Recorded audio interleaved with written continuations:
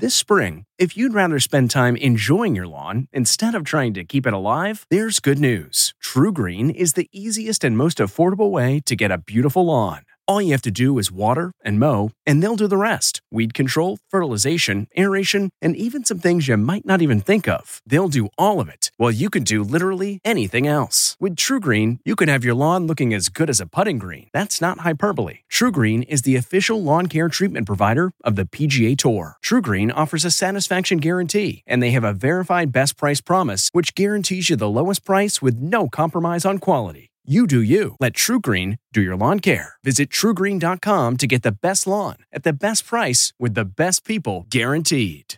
At Amica Insurance, we know it's more than just a car or a house. It's the four wheels that get you where you're going and the four walls that welcome you home. When you combine auto and home insurance with Amica, we'll help protect it all. And the more you cover, the more you can save. Amica. Empathy is our best policy.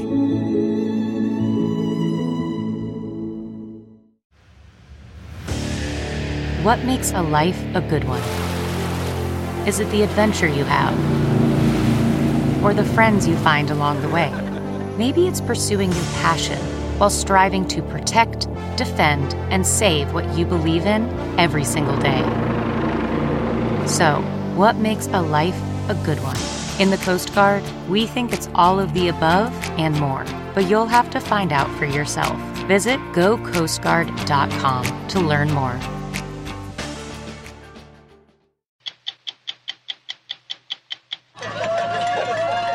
Thousands of soldiers and civilians recently completed the Bataan Memorial Death March, a grueling 26.2-mile marathon in the desert mountains of New Mexico at an altitude of 4,000 feet.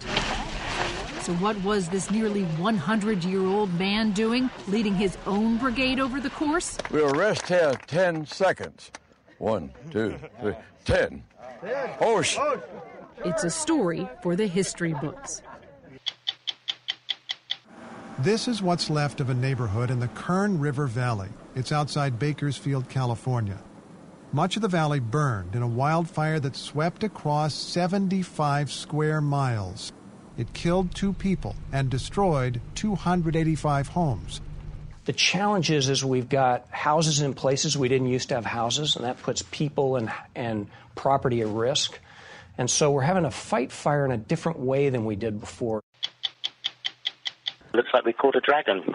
It was moved into place. Then just over a month later, we joined Robert Bigelow at Houston Mission Control to see it inflate, the last critical step. And the ISS crew is ready for inflation. If it worked, it would make history, the first expandable structure for humans in space.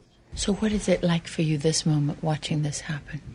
Severe curiosity as to what's going to happen next. Jeff, we're ready for 15 seconds. Copy, 15 seconds.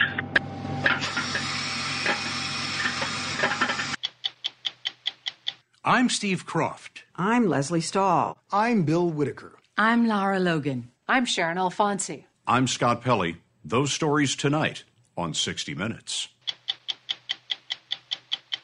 Welcome to Play It, a new podcast network featuring radio and TV personalities talking business, sports, tech, entertainment, and more. Play it at play.it. Every spring, thousands of soldiers and civilians from across the country descend upon the desert mountains of New Mexico for the Bataan Memorial Death March, a rugged 26.2-mile marathon that some run and others walk.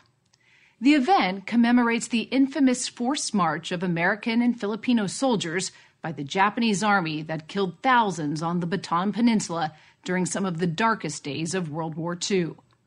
A disproportionate number of the American prisoners were from the New Mexico National Guard. It's why the Memorial March is held annually at White Sands Missile Range in southern New Mexico. Like many soldiers, past and present, Colonel Ben Scardin takes part for the historical symbolism. We first aired this story last year and decided to run it again this Memorial Day weekend. What makes Ben Scardin unique is that among all the participants in New Mexico, he is the only survivor of the actual Bataan Death March. And one more thing, he is nearly 100 years old. At 98 years old, what keeps you going? It doesn't take anything to keep me going, I'll tell you. When I wake up in the morning, I say, let's go. It's become a tradition. Colonel Ben Scardin arriving a half hour before sunrise in his orange Clemson jacket as the corrals fill up with soldiers and American flags. Many will carry backpacks weighing 35 pounds or more on the course. A few will be testing new limbs. Left. Left. Before the Bataan Memorial Death March begins, there is a ceremonial roll call. Ben Scardin. Yeah. For those who survived the real thing in 1942 and who have come to brave the cold New Mexico morning. Forward, look. Ben Scardin is the only one who marched then and will march now into the desert of White Sands. That's my Mecca. It became a place where I'm supposed to think about what went on during the march. Is it good to remember? Because no one would blame you if you never wanted to think about that march again. But oh, no, ma'am, that's indelible in my mind. The arduous course that awaits him is an indelible reminder of the haunting procession of starving American and Filipino soldiers who were ordered to walk 66 miles by the conquering Japanese army. It was a march to the grave. Thousands died along the way. The Bataan Death March, as it became known, is considered one of the most notorious crimes of World War II. Watch your step there. Oh, yeah. Okay. 74 years later in New Mexico, Have a good walk. Thank you, sir. Ben Scardin calmly watches as all 6,000 runners and marchers leave the starting line. And then he begins his pilgrimage. enjoy your 8 miles. 8.5. He hopes to walk the marathon's first 8.5 miles as a tribute, just as he's done 8 times before. Under the gaze of the Oregon Mountains, he's accompanied by what's called Ben's Brigade, a band of 25 friends, family members, and former students of this longtime English professor at Clemson University. An Army medic and an ROTC cadet hover nearby, as do support vehicles, just in case. When you're 98, walking at an altitude of 4,000 feet, every mile marker can seem like a landmark. Mile 1. But the colonel is in no mood to linger. We'll rest here 10 seconds. 1, 2, 3, 10. Osh! Osh. It's what Ben remembers the Japanese guards bellowing when they wanted their American and Filipino prisoners to keep moving on Bataan.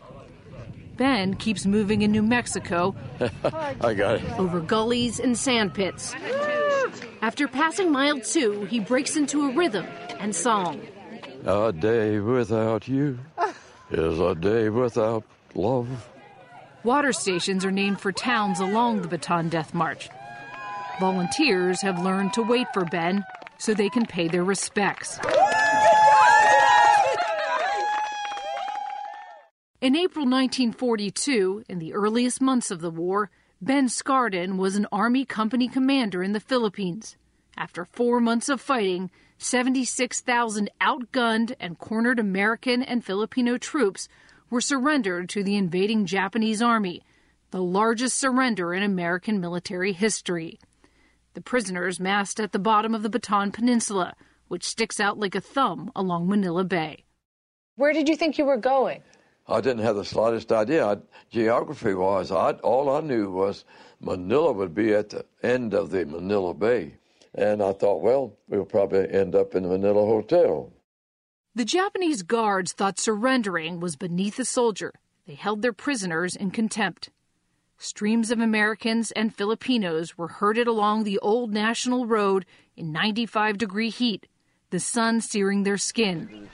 Scardin was already suffering from malaria when they first started walking, but he couldn't stop or slow down, not with the threat of Japanese bayonets. That was the greatest fear on the march, is the bayonet. Did you see people get bayoneted? No, but one got bayoneted right behind me. Then I was out, and I was terrified. There were atrocities he couldn't miss. There were 2 in the middle of a road, Americans, and they'd been run over so many times by trucks that they were flattened out. And you know how you cut out a silhouette of somebody? It looked like they could, cardboard, you could pick them up. Today, commercial traffic lines Baton's old National Road, but the Death March is remembered with signposts, little monuments to the struggle the prisoners faced as they walked through the mountains and low-lying villages. Always, they headed north. Skardon wondered if they'd ever get there, wherever there was. And all I was just wishing was somewhere where we could stop. That's one of the miracles that happened to me, is to be in the condition I was in and to make the march and to not even sometimes know whether it was day or night because you just trudged along. Prisoners dropped dead by the hour. Food and water were scarcer than Japanese empathy. But I had with me a can of Eagle condensed milk. Where'd that come from? I don't know where it came from, but it was in my pocket, and I put my can of milk in there and held on to it the whole time. So at night, I'd pull that out. I didn't show it to anybody, and I would suck on it a little bit, and let it, saliva go down your throat. Ooh, that was great. So that milk really sustained you. I feel that saved my life. Now, when I tell you something saved my life, it saved my life. That's not a cliche with me. Every time he marches in New Mexico, Ben Skardon carries an emblematic can of condensed milk, as if it's a family heirloom. As the temperatures rise dramatically, the long, sandy path can start to seem endless. But for Ben, marching in this setting, at his own pace, with no bayonet in sight, is liberating. Out here you look wide, there's not a fence in sight, no guards. You could almost say there's immense freedom. It's also about the people that I knew who were like brothers to me, and not a single one of them got back. I'm very lucky, and this is something to me that's obligatory. Obligatory? Yes, I'm obligated to be here. You feel to that them. way? Yes. They aren't here, of course. They are Henry Leitner and Otis Morgan, fellow prisoners and fellow Clemson graduates who cared for Skardon after the Death March finally came to an end, 8 days after it had begun. The finish line for the American captives was a disease-infested prison camp in the Philippine countryside, where Ben Skardon became gravely ill. On top of his malaria, Ben was afflicted with beriberi due to a severe vitamin deficiency. The danger of the beriberi was that it came up your legs. It got to your heart, it killed you. Your feet were so sensitive, nothing could touch them without you doing like that, see. Henry would get hold of my feet, and then every time I jerked, he would squeeze. Well, he would do that for hours. Time meant nothing. Otis, who spoke some Japanese, came up with a plan.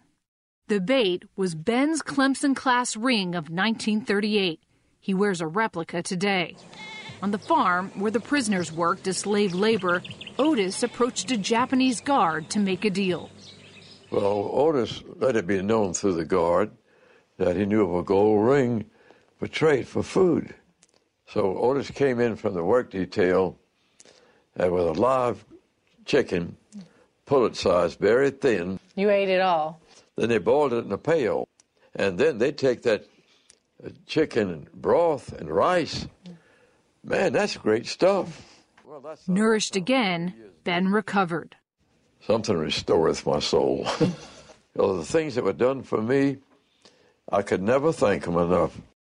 Ben never got to repay Henry and Otis. Late in the war, the unmarked ships they were crammed into en route to POW camps in Japan were hit by American bombers twice. Ben survived both times. Otis did not. Henry died of pneumonia in a Japanese POW camp. And if I could have cried, I would have cried. Altogether, Ben was a prisoner of the Japanese for over 1,000 days. He was finally liberated from a camp in Manchuria, China, by the Soviet Army in August 1945. This is the first picture that was taken of him after he was freed. Beverly is his given name. That was a happy guy in that picture, huh? You look very thin here. Well, I wasn't asking for compliments. He came home to South Carolina and taught English at Clemson, where he was beloved by his students. But few knew what he had endured. I never spoke about it until I was 80 years old. I felt humiliated. We had surrendered, yes, ma'am. That was one thing that I had a hard tug with in my own mind. We surrendered. We gave up. It doesn't matter that he was awarded 2 Silver Stars and 2 Bronze Stars for gallantry and heroism in combat on Bataan. When you came back to the United States, did you feel like a hero? Don't even say that word in my presence. I'm not a hero. It's not how much you suffer. That make you a hero. Just outside Clemson's football stadium sits Memorial Park. Etched in the cobblestones are the names of Clemson graduates who were killed in war. They're really the true heroes, I suppose you would say. Among them, Otis Morgan and Henry Leitner, the 2 men who saved his life. Ben likes to visit often and plant little American flags by their names. To me, there's a certain wonderment about my being here. How do you account for the fact that, you were so sick and you made it home and these guys didn't? It remains a mystery. But I feel like that comes up when I walk out there. I like to say, I'm walking for you, Henry, Otis. Osh. More than 3 hours after Ben started, as he approaches the 7-mile point on his journey, his own finish line within reach, there are reminders that suffering and valor in war don't belong to just one generation. All throughout the day, runners and marchers grind their way around the mountains and to the finish.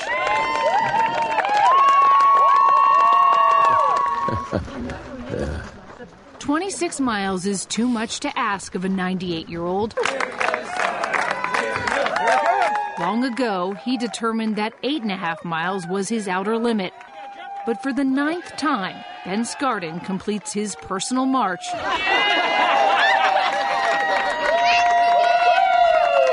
half hour faster than the year before. It's just a terrific, warm feeling. Would you do it again next year? If I'm in this condition, I'll be here next year. I'll never turn this place loose.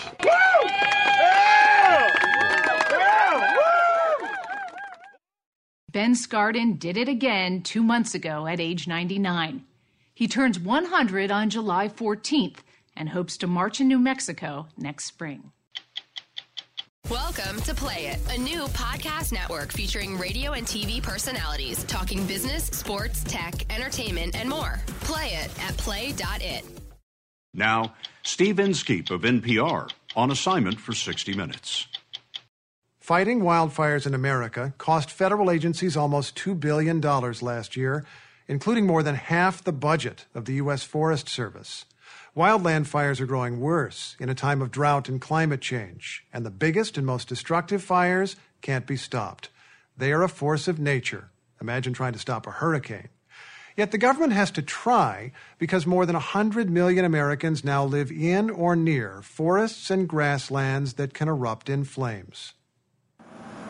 This is what's left of a neighborhood in the Kern River Valley. It's outside Bakersfield, California.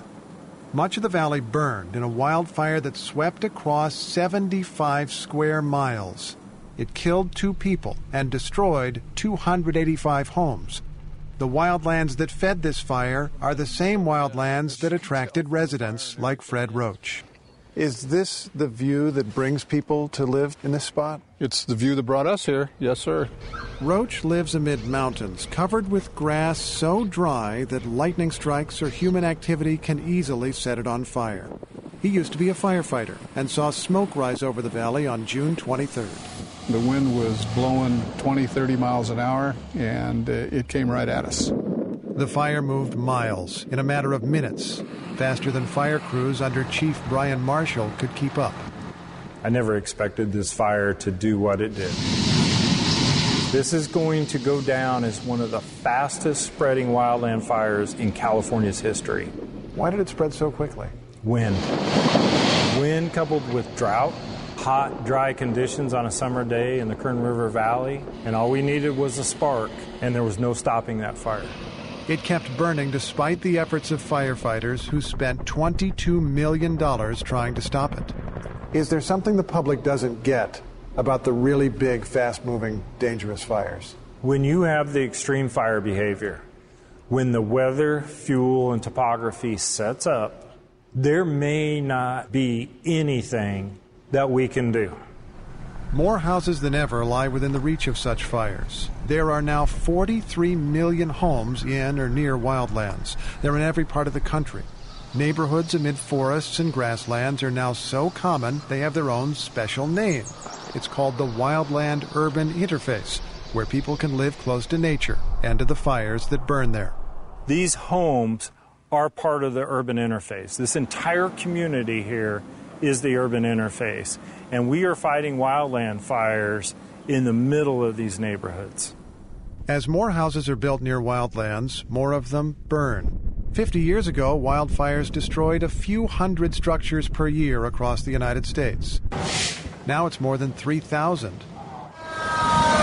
Last November, wind-driven wildfires near Gatlinburg, Tennessee, killed 14 people and damaged or destroyed more than 2,400 homes and businesses.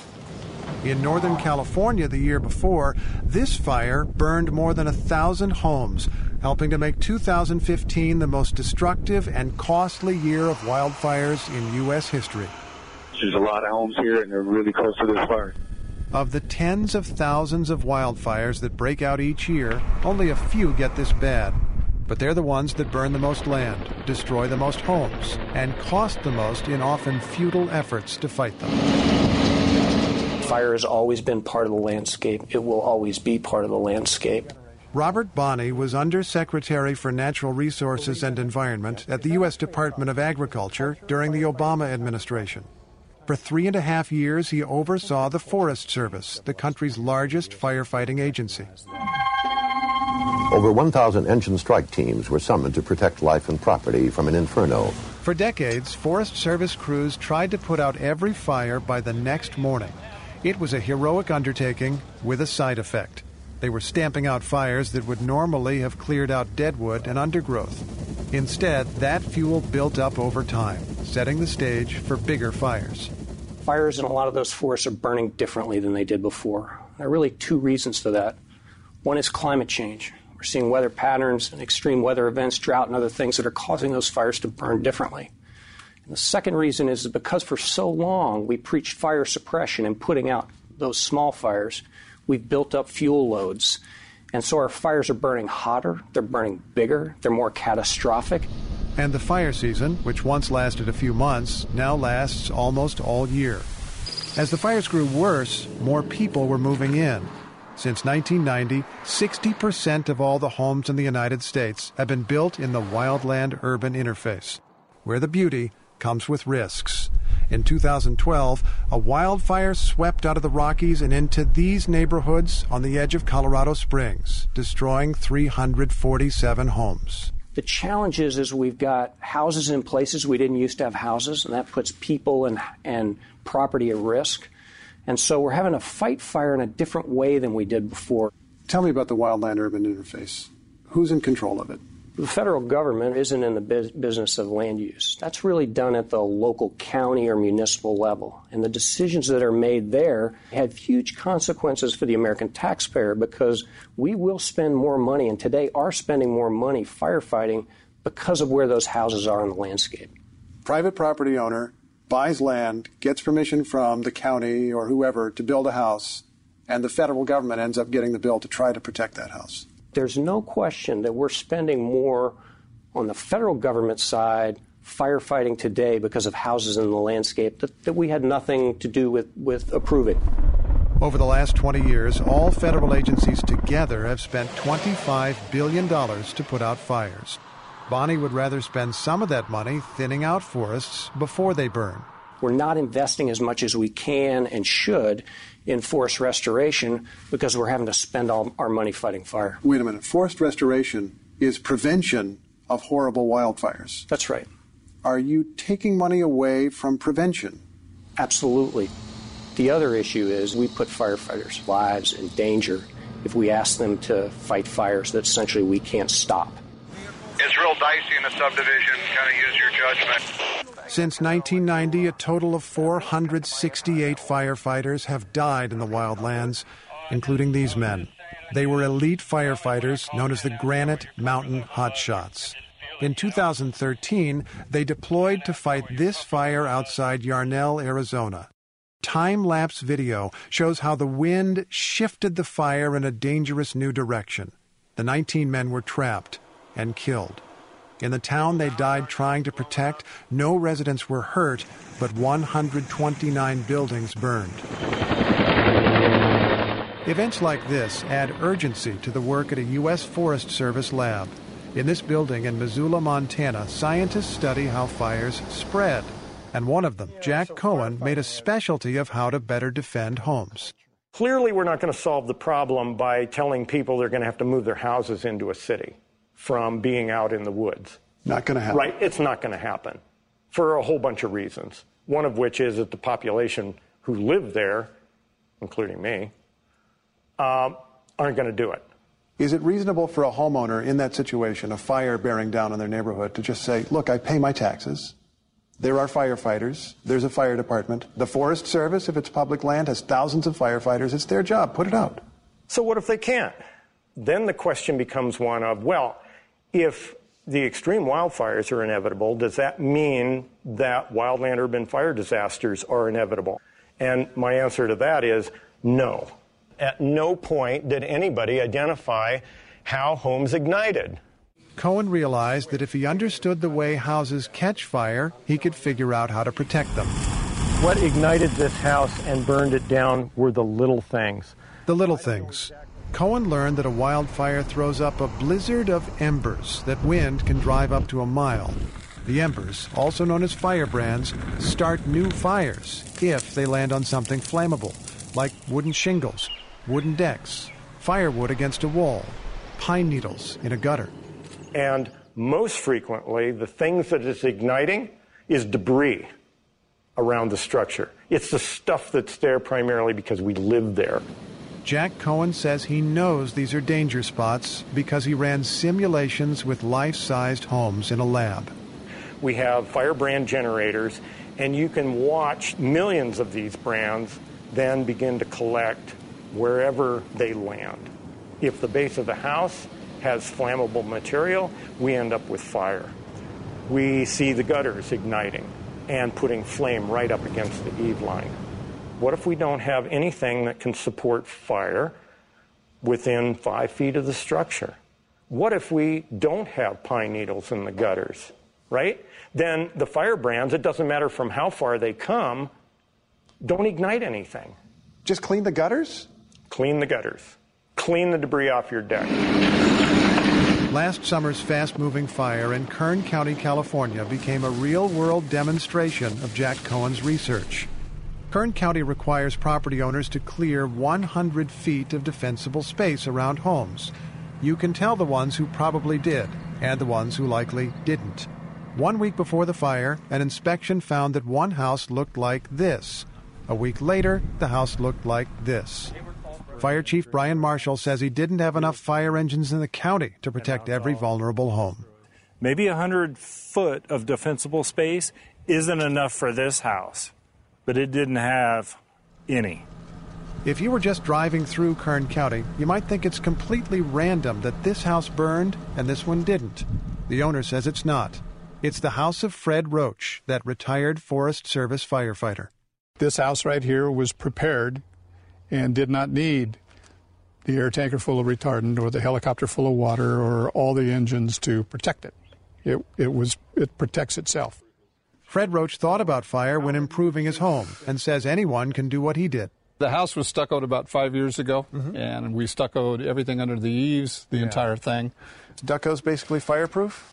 Basically. Close to it? Close to it. And then we took all the redwood decking off the deck and replaced it with synthetic. Which doesn't burn nearly as easily. No. We had embers all over this deck, and nothing happened. So now that you're retired, do you still find yourself mentally triaging houses as you drive past them? That one's defensible, that one is hopeless. Of course I do.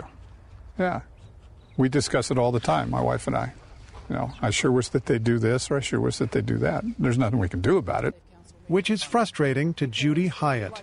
She's president of the Kern River Valley Fire Safe Council. It urges homeowners to make their homes less flammable. Many people tell her they don't have time. When people have not properly prepared their homes, what do they expect from their fire department when they expect fire them approaches? to be there, particularly the aircraft. And most of the time they are. Maybe this fire will cause people to have second thoughts because this time they couldn't be there and couldn't keep up with what was going on when they did get there. Do you think that most homes could be built and maintained in such a way that when a fire approaches, people could just evacuate, wait for the fire to pass, I do. and otherwise ignore it? I do. Meaning we could do a lot less to fight fires and just be prepared better. You have to be prepared better before you do less, because right now we're not. We really aren't. Welcome to Play It, a new podcast network featuring radio and TV personalities talking business, sports, tech, entertainment, and more. Play it at play.it.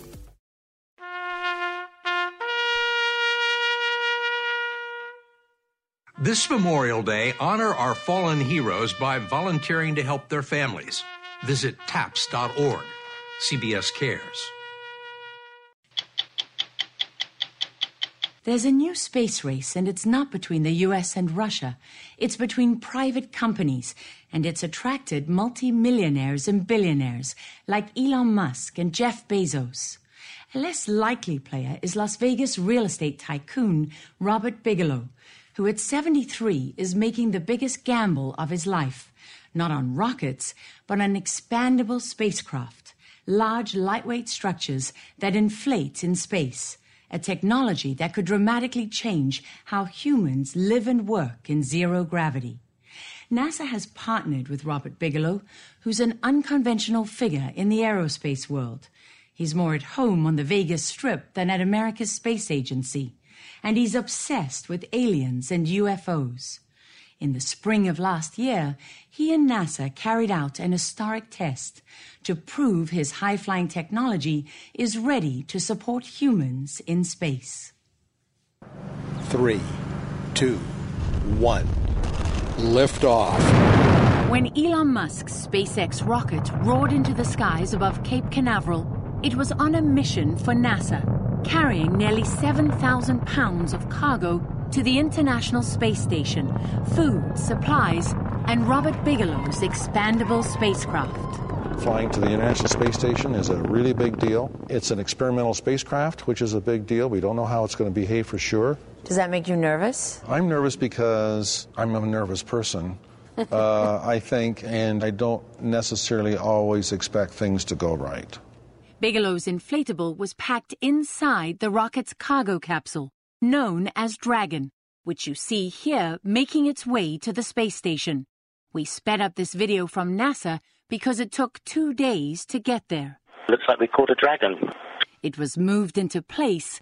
Then just over a month later, we joined Bigelow at Houston Mission Control to see it inflate, the last critical step.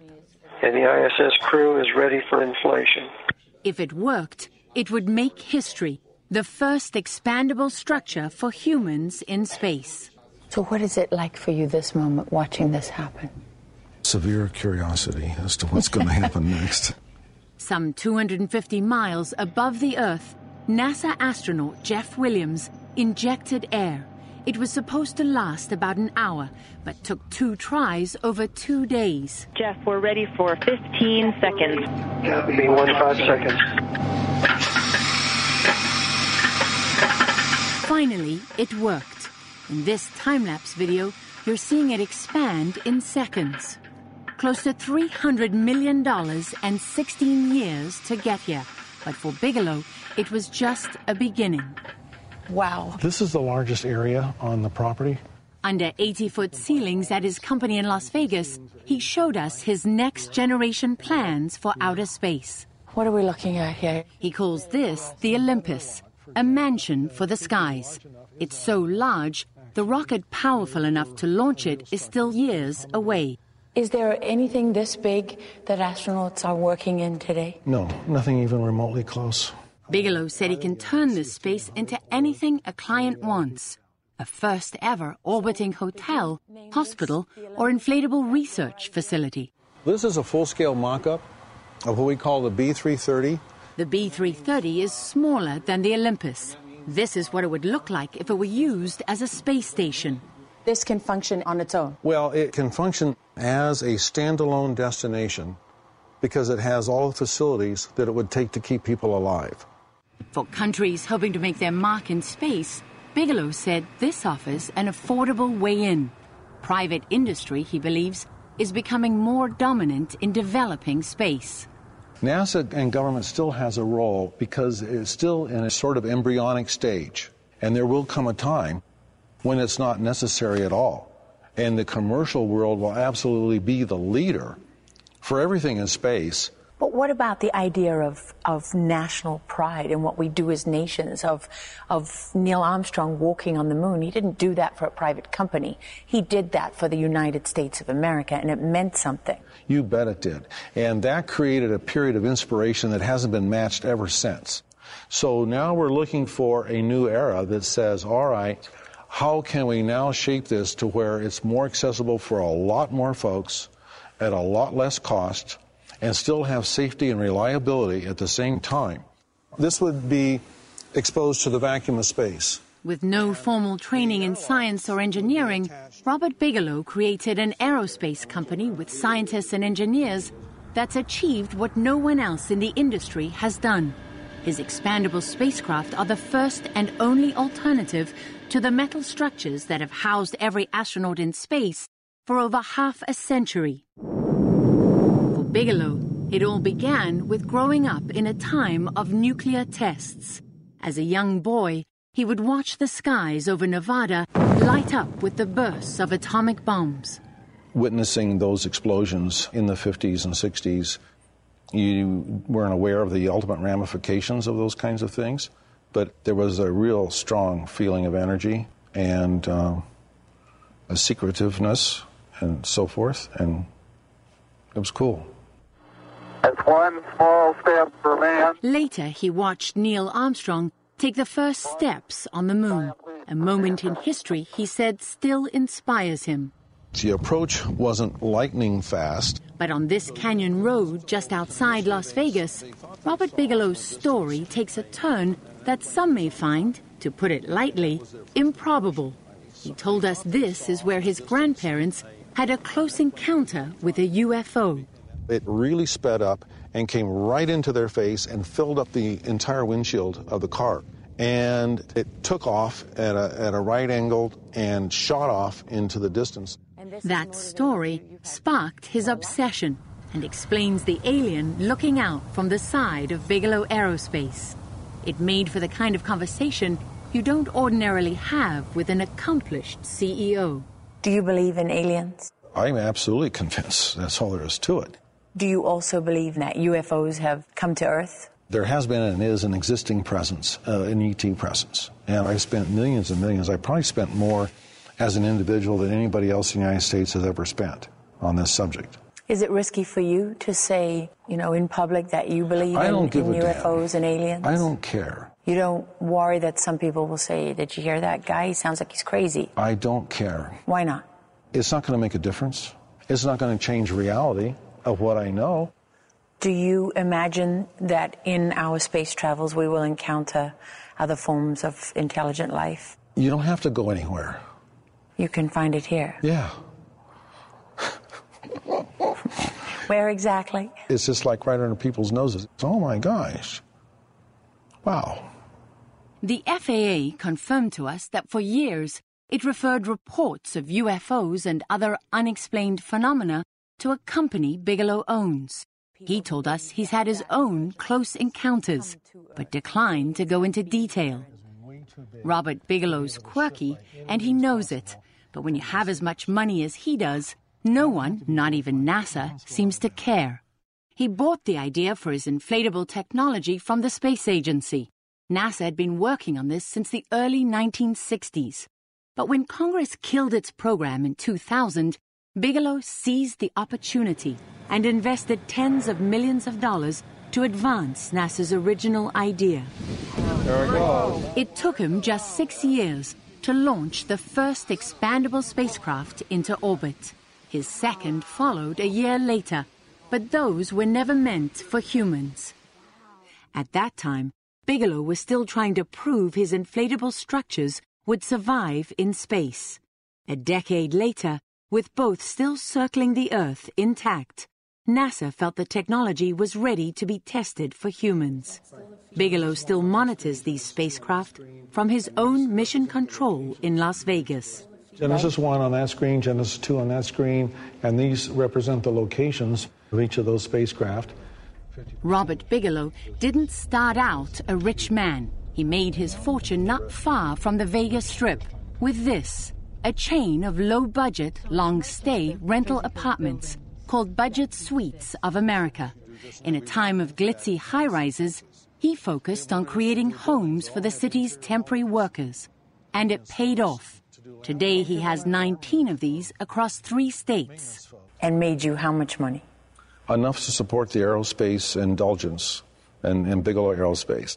Well, aerospace indulgence is a big term. Right. So do you want to put a figure on that? We're approaching $290 million. Of your own money? Yeah. So for a man who has had extraordinary success in the business world... Some. This space business is financially the worst investment you've ever made. It's atrocious. I mean, we are not in control of our own destiny. Who is in control of your destiny? We're hostage to what happens with transportation, space transportation.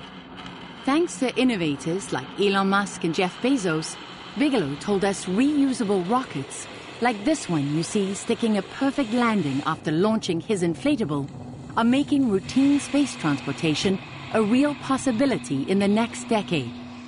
We're liking the movement that we're seeing here. When Robert Bigelow's inflatable structure was added by NASA to the International Space Station, humans had never been inside one in space. This test would be the first time, and astronaut Jeff Williams, the first American to experience it. The interior only has sensors, and for 2 years, NASA will use them to monitor how this holds up to solar radiation and extreme temperatures. How far are you from us right now? Well, currently we're over Libya, as I recall. But when we started this conversation, I think we were probably over the Atlantic Ocean. From Bigelow's mission control, NASA connected us with Jeff Williams on the space station. As we spoke to him about Bigelow's inflatable room, he was orbiting the Earth at nearly 5 miles a second. I was very excited to be part of it and to be part of something new. And how's it holding up? Oh, it's holding up well. It was a little bit cool, and that was expected, cooler than the air here, but not overly cold. It had that new car smell that you would expect, and it was very quiet, too. What do you think about men like Mr. Bigelow, people with deep pockets, private citizens getting involved in your world, in the world of space? Oh, I'd say anybody that has the means to do exploration and is willing to jump in the game, more power to them. Private enterprises trying to open up economic doors to space exploration, and everybody will benefit from that. I'm Bill Whitaker. We'll be back next week with another edition of 60 Minutes.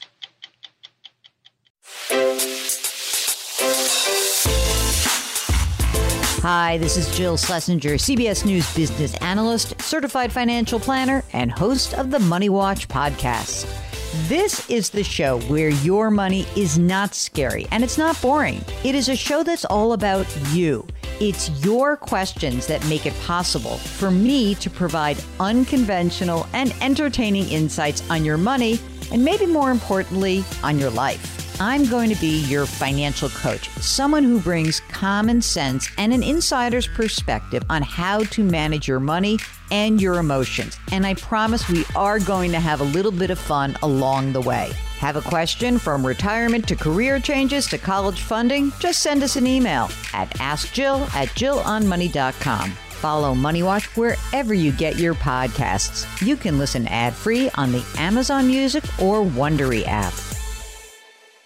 It was the biggest scandal in pop music. The stars of Milli Vanilli, the Grammy-winning multi-platinum R&B phenomenon, were exposed as frauds. But none of this was their idea. So whose idea was it? Enter German music producer Frank Farian. He saw the success of acts like Michael Jackson and Prince, and he wanted in, no matter the cost. So he devised the perfect pop heist. Two once-in-a-lifetime talents who were charismatic, full of sex appeal, and phenomenal dancers. The only problem? They couldn't sing. But Frank knew just how to fix that. Wondery's new podcast, Blame It on the Fame, dives into one of pop music's greatest controversies and takes a never-before-heard look at the exploitation of two young Black artists. Milli Vanilli set the world on fire, but when the truth came out, Rob and Fab were the only ones who got burned. Looking back now, it's hard not to wonder, why did everyone blame them and not the man pulling the strings? Follow Blame It on the Fame, Milli Vanilli, on the Wondery app or wherever you get your podcasts. You can binge all episodes of Blame It on the Fame early and ad-free right now by joining Wondery Plus. I'm CBS News correspondent Major Garrett, host of the podcast Agent of Betrayal, The Double Life of Robert Hanssen. During the Cold War, FBI agent Robert Hanssen traded classified secrets to the Kremlin in exchange for cash and jewels. In the podcast, you'll hear from Hanssen's closest friends, family members, victims, and colleagues for the most comprehensive telling of who Robert Hanssen really was. Binge the entire series now. Agent of Betrayal, The Double Life of Robert Hanssen is available on the Wondery app, Amazon Music, or wherever you get your podcasts.